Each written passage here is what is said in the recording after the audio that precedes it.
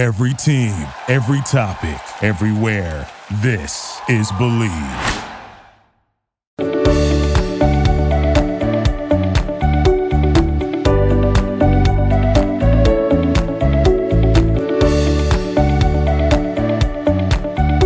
Hello and what's up, y'all? Welcome back into another episode of Believe in the ATP Tour. I'm your host, Jacob Sersosimo, and today you're listening on the Believe Network. Now, we're getting so close to the offseason and everything that will come in the month before the Australian Open and the Australian Swing on hard courts down under, but yet it seems like we're still so far away from the ATP Finals and the Paris Masters 1000 event that is at the end of October. And we're slowly getting there. Like I said in the last podcast, really the last two podcasts, it's a slow time for tennis. And there's a lot of 250s and there's a lot of 500s. Mostly 250s, which don't have the greatest fields because there's so many of them. Some people are playing at the end of the year, some aren't and everything. And I've discussed this in prior podcasts about what this time of year is kind of like. But right now, in the last week, there were a couple big ATP 500s, and that was one that was in Tokyo, Japan, and the other one was in Kazakhstan. Let's go to Japan first. Japan had a very good American showing, and I was happy to see that, being, an American and a fan of American tennis, and I would assume that most of my listeners are American anyway, so they would be a fan of that as well. A lot of good players, a lot of good Americans in this tournament. You got Tiafoe, you have Taylor Fritz, you have Nakashima, who's played really well as of late. But when you look at the other players, the other big name players that were in this tournament in Japan, Casper Ruud was a top seed. He went down in the first round to Munar, and that was kind of an upset. Not kind of an upset, definitely was an upset, and a little shocking to me. I expected a little bit more out of him. I wonder how much fatigue and everything is taking a toll on him because he went to the final in the French and because he went to the final that was in New York City for the U.S. Open. And I don't want to say, and maybe he's tanking, but, maybe he's waiting a little bit until the ATP Finals when things actually matter a little bit more. He doesn't necessarily need a ton of points. He was number 2 in the world at one point and after the U.S. Open, and he can kind of just wait out until the ATP Finals because really, he's got to be happy to be top 5 in general. So, not a big. What I'm trying to say is I don't read too much into this. Another first round upset was Kwon beat Alex de Minaur. That was a big upset. But then not upsets was Frances Tiafoe making it to the final. Tiafoe continues to play great tennis. Continues to be a threat on tour. He was the 4 seed and he cruised to the final and really backed up his big U.S. Open and backed up him playing really good tennis as of late. And it was good to see that he made it to the final here in Japan. Daniel Evans plays a all right tournament. He's the 8th seed. Kyrgios plays a pretty good tournament until he runs into Taylor Fritz.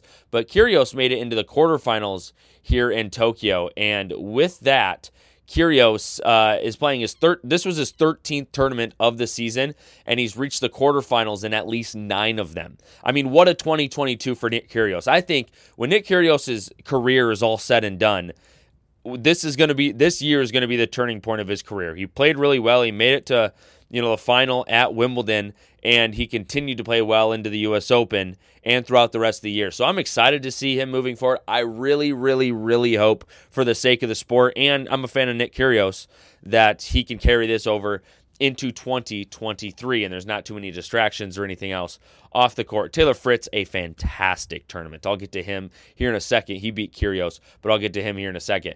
Great to see Denis Shapovalov play good tennis. The 7th seed, finally getting some quality wins in this tournament. He beats Stevie Johnson, which isn't a great win, but it's a win nevertheless. And when it comes to Shapo, God, a win's a win, it seems like, as of this year, for sure.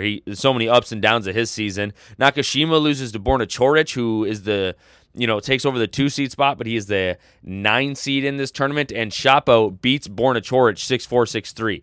Got to be a big confidence booster for Shapo moving forward, beating Coric 6-4, 6-3, and making it into the semis of this tournament in Japan. I would love to see Shapo play well. I don't put too much reliance on him playing fantastic tennis just because of the way he's played this year. But he's ending another year strong, and that seems to be what Shapo does. So Shapo runs into Taylor Fritz, though, however, in the semifinals, and Fritz beats him there. It's an All-American final, and this is kind of what I've been waiting for a long time, is these Americans to really hit their stride and get into a rhythm of playing really, really, really good tennis. And this is what Tiafoe and Fritz did. Fritz wins actually in 2 tiebreakers. He wins 3 in the first tiebreaker and 2 in the second tiebreaker. So he wins this tournament. A great win for Taylor Fritz. With that, he moves up in the rankings, and those are rankings that I'm going to get to here in a sec. But Frances Tiafoe making it to the final and actually making a really good push against Fritz and not folding, I thought was very convincing for him moving forward. It's got to be good for his confidence. That is Fritz's 4th title overall. He won 1 in 2019, and then he's won 3 this year. He won Indian Wells this year, he won Eastbourne, and now he has won Tokyo. So Taylor Fritz having a really good year, other than, the early exit from the U.S. Open, which was a real bummer, to be honest. But other than that, moving into the end of the year, he's moving up in the rankings, which I said I'll get to in a second, but he's playing really, really, really good tennis right now, and I hope this continues for the next month or so and really into 2023, because he is the face of American tennis right now.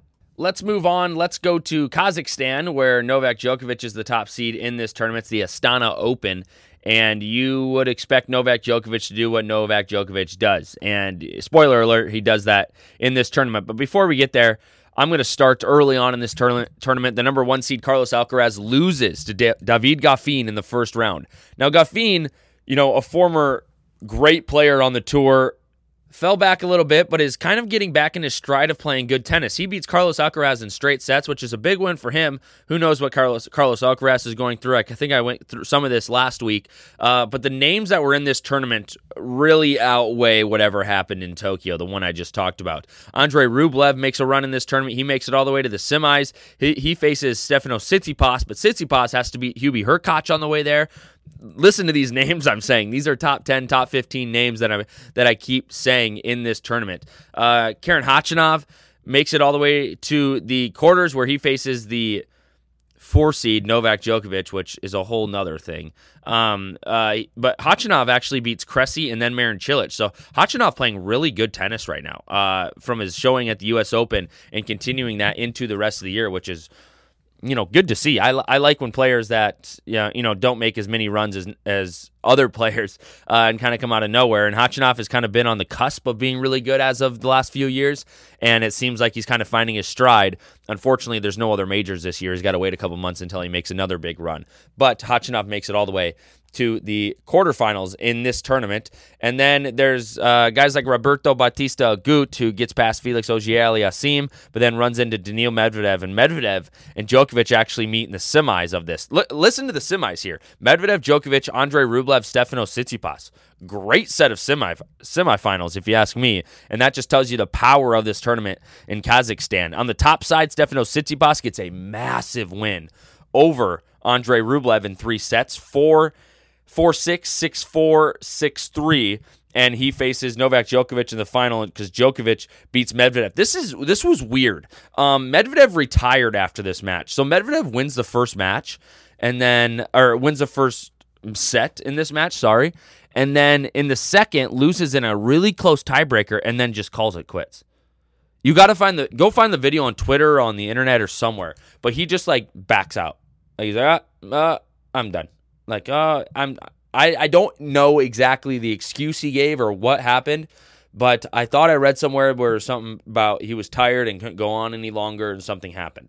Don't quote me on that, but I'm pretty sure that's what I read somewhere.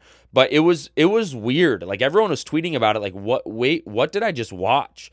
And it was Djokovic winning the second set, being jacked about it, and even Djokovic was putting his arms out what the hell just happened? No one really knew. But Djokovic, with that walkover, gets into the final and will play Stefanos Tsitsipas and cruises past Tsitsipas. Novak Djokovic is playing outrageous tennis right now. He's playing some of the best tennis that not that he's ever played, but this year for sure, because he is just cruising right now. And does it have to do with the rest he's gotten this year? Probably. But this is the unfortunate rankings, or the unfortunate part about not giving rankings at Wimbledon. I just said Novak Djokovic is the 4th seed in this tournament. He is a lower seed now moving on, because he didn't get any of those points from Wimbledon, and then he hasn't got any points thereafter. So right now he's number 10 in the world. That helps nobody in these tournaments that Djokovic is low, because then he has to take out all these guys in the middle. So that sucks, honestly, for so many players. And I'm going to get to the rankings here in a little bit. I keep teasing it. I'm getting to it. I'll get to it here in a sec when I get to the storylines at the end of this episode. But Novak Djokovic wins that tournament in Kazakhstan, and with that, he has the highest winning percentage in the history of the sport. And I saw this on Twitter as well. His winning percentage right now is 83.293. He's 1,022 and 205. So the second highest winning percentage is Rafael Nadal, who is a 1,066 and 214.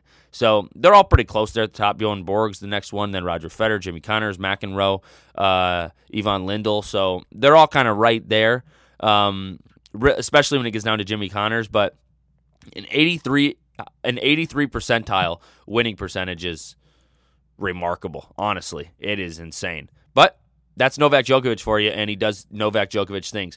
He wins Kazakhstan.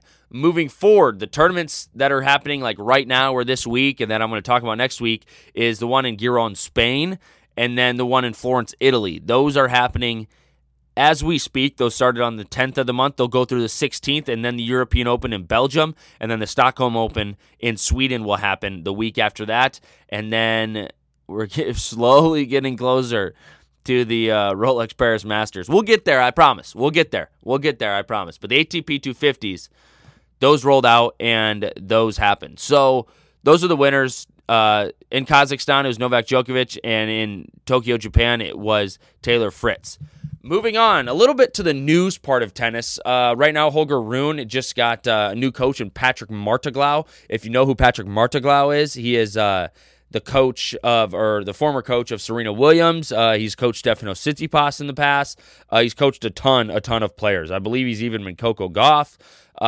He's coached a ton of players. So look for this. I would think to be a good thing for Holger Rune as a young player, but you never know how these things are going to work out. But I like Holger Rune, so I'd like for this to really work out for him.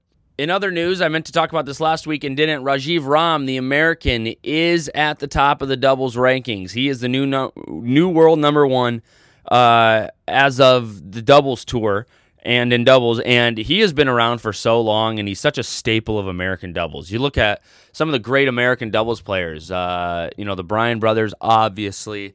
I'm going to mention Eric Buderak in there, and then Rajiv Ram is in there as well. And for him to climb to the top at the age he's at the age of 38, I believe Rajiv Ram is incredible. And he's been so fun to watch. He wins the U.S. Open this year with Salisbury, and he is a great ambassador for the game. Really just a good guy. When you see him around the grounds of anywhere, he's always smiling. He's always like having a good time. And so it's awesome to see Rajiv Ram have the success that he is. 38. He's up there in age, but he's still clicking. And so it's awesome to see, and really awesome to see for American tennis. I feel like right now is a crucial time in American tennis where, some guys are, and some women the women have been there for so long. So it's even hard to put them in the same category because they have had so many good women's tennis players over the last, 2-3 decades, where the men have, we've been kind of waiting for, we have our Andy Roddick and James Blake, and then, there's kind of a lull a little bit where Sam Querrey and John Isner jump in there, but we need,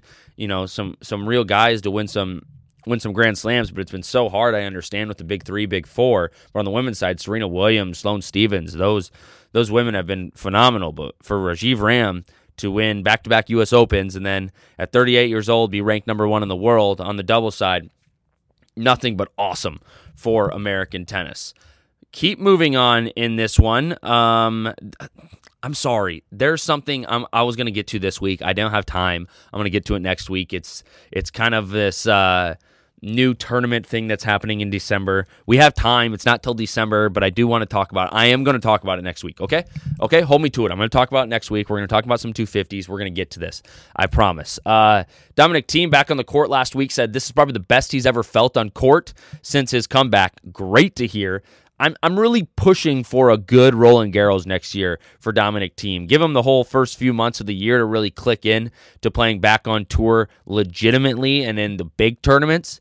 Once he gets, a Miami and Indian Wells and then an Australian Open and everything like that under his belt. But I would love to see Dominic Thiem get back to the place where I know he can be because, once a U.S. Open champion, I know he can get back to the finals of a lot of these tournaments. Now I'm going to get to the ranking and the race to Turin. The number one right now is Carlos Alcaraz. Still, he's sitting up there pretty heavy. And then Rafael Nadal is number 2. Both Spaniards. Casper Ruud is number 3. Stefanos Tsitsipas is number 4. All 4 of those players have already qualified for the race to Turin and the ATP finals. Now number 5, Daniil Medvedev. He's dropped considerably. Not being able to play in the U.S. Open or in Wimbledon. And then struggling at other points of the year. He's dropped from number 1 to number 5. Andrei Rublev, his fellow Russian, is number 6. Number 7, Taylor Fritz. Awesome to see Taylor Fritz there in the ATP rankings at number 7. The highest American right now, the face of American tennis.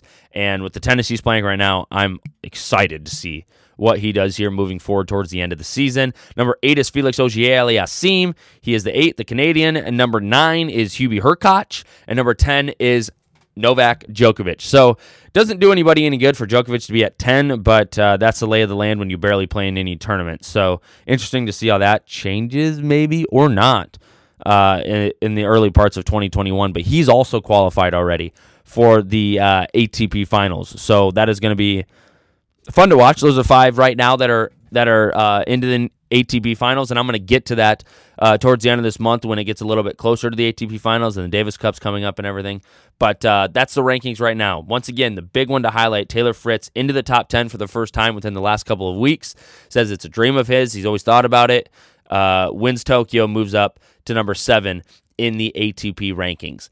That's going to do it for this episode. I'm going to call it quits right there. Like I said, next week, I'm going to talk about that. I got to do some more research and really know what I'm talking about before I can get to you. I know these Wednesday drop episodes aren't fantastic. I'm going to try to get back into my regular routine, but it's football season. State tournaments are coming up.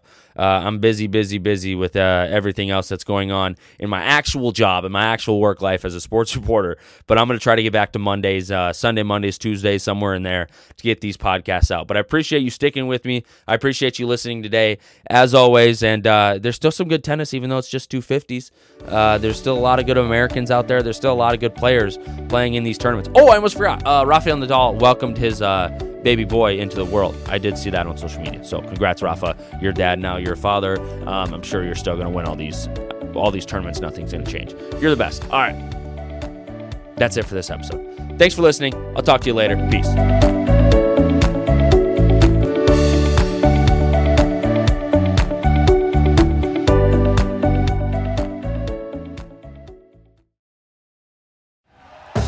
Thank you for listening to Believe.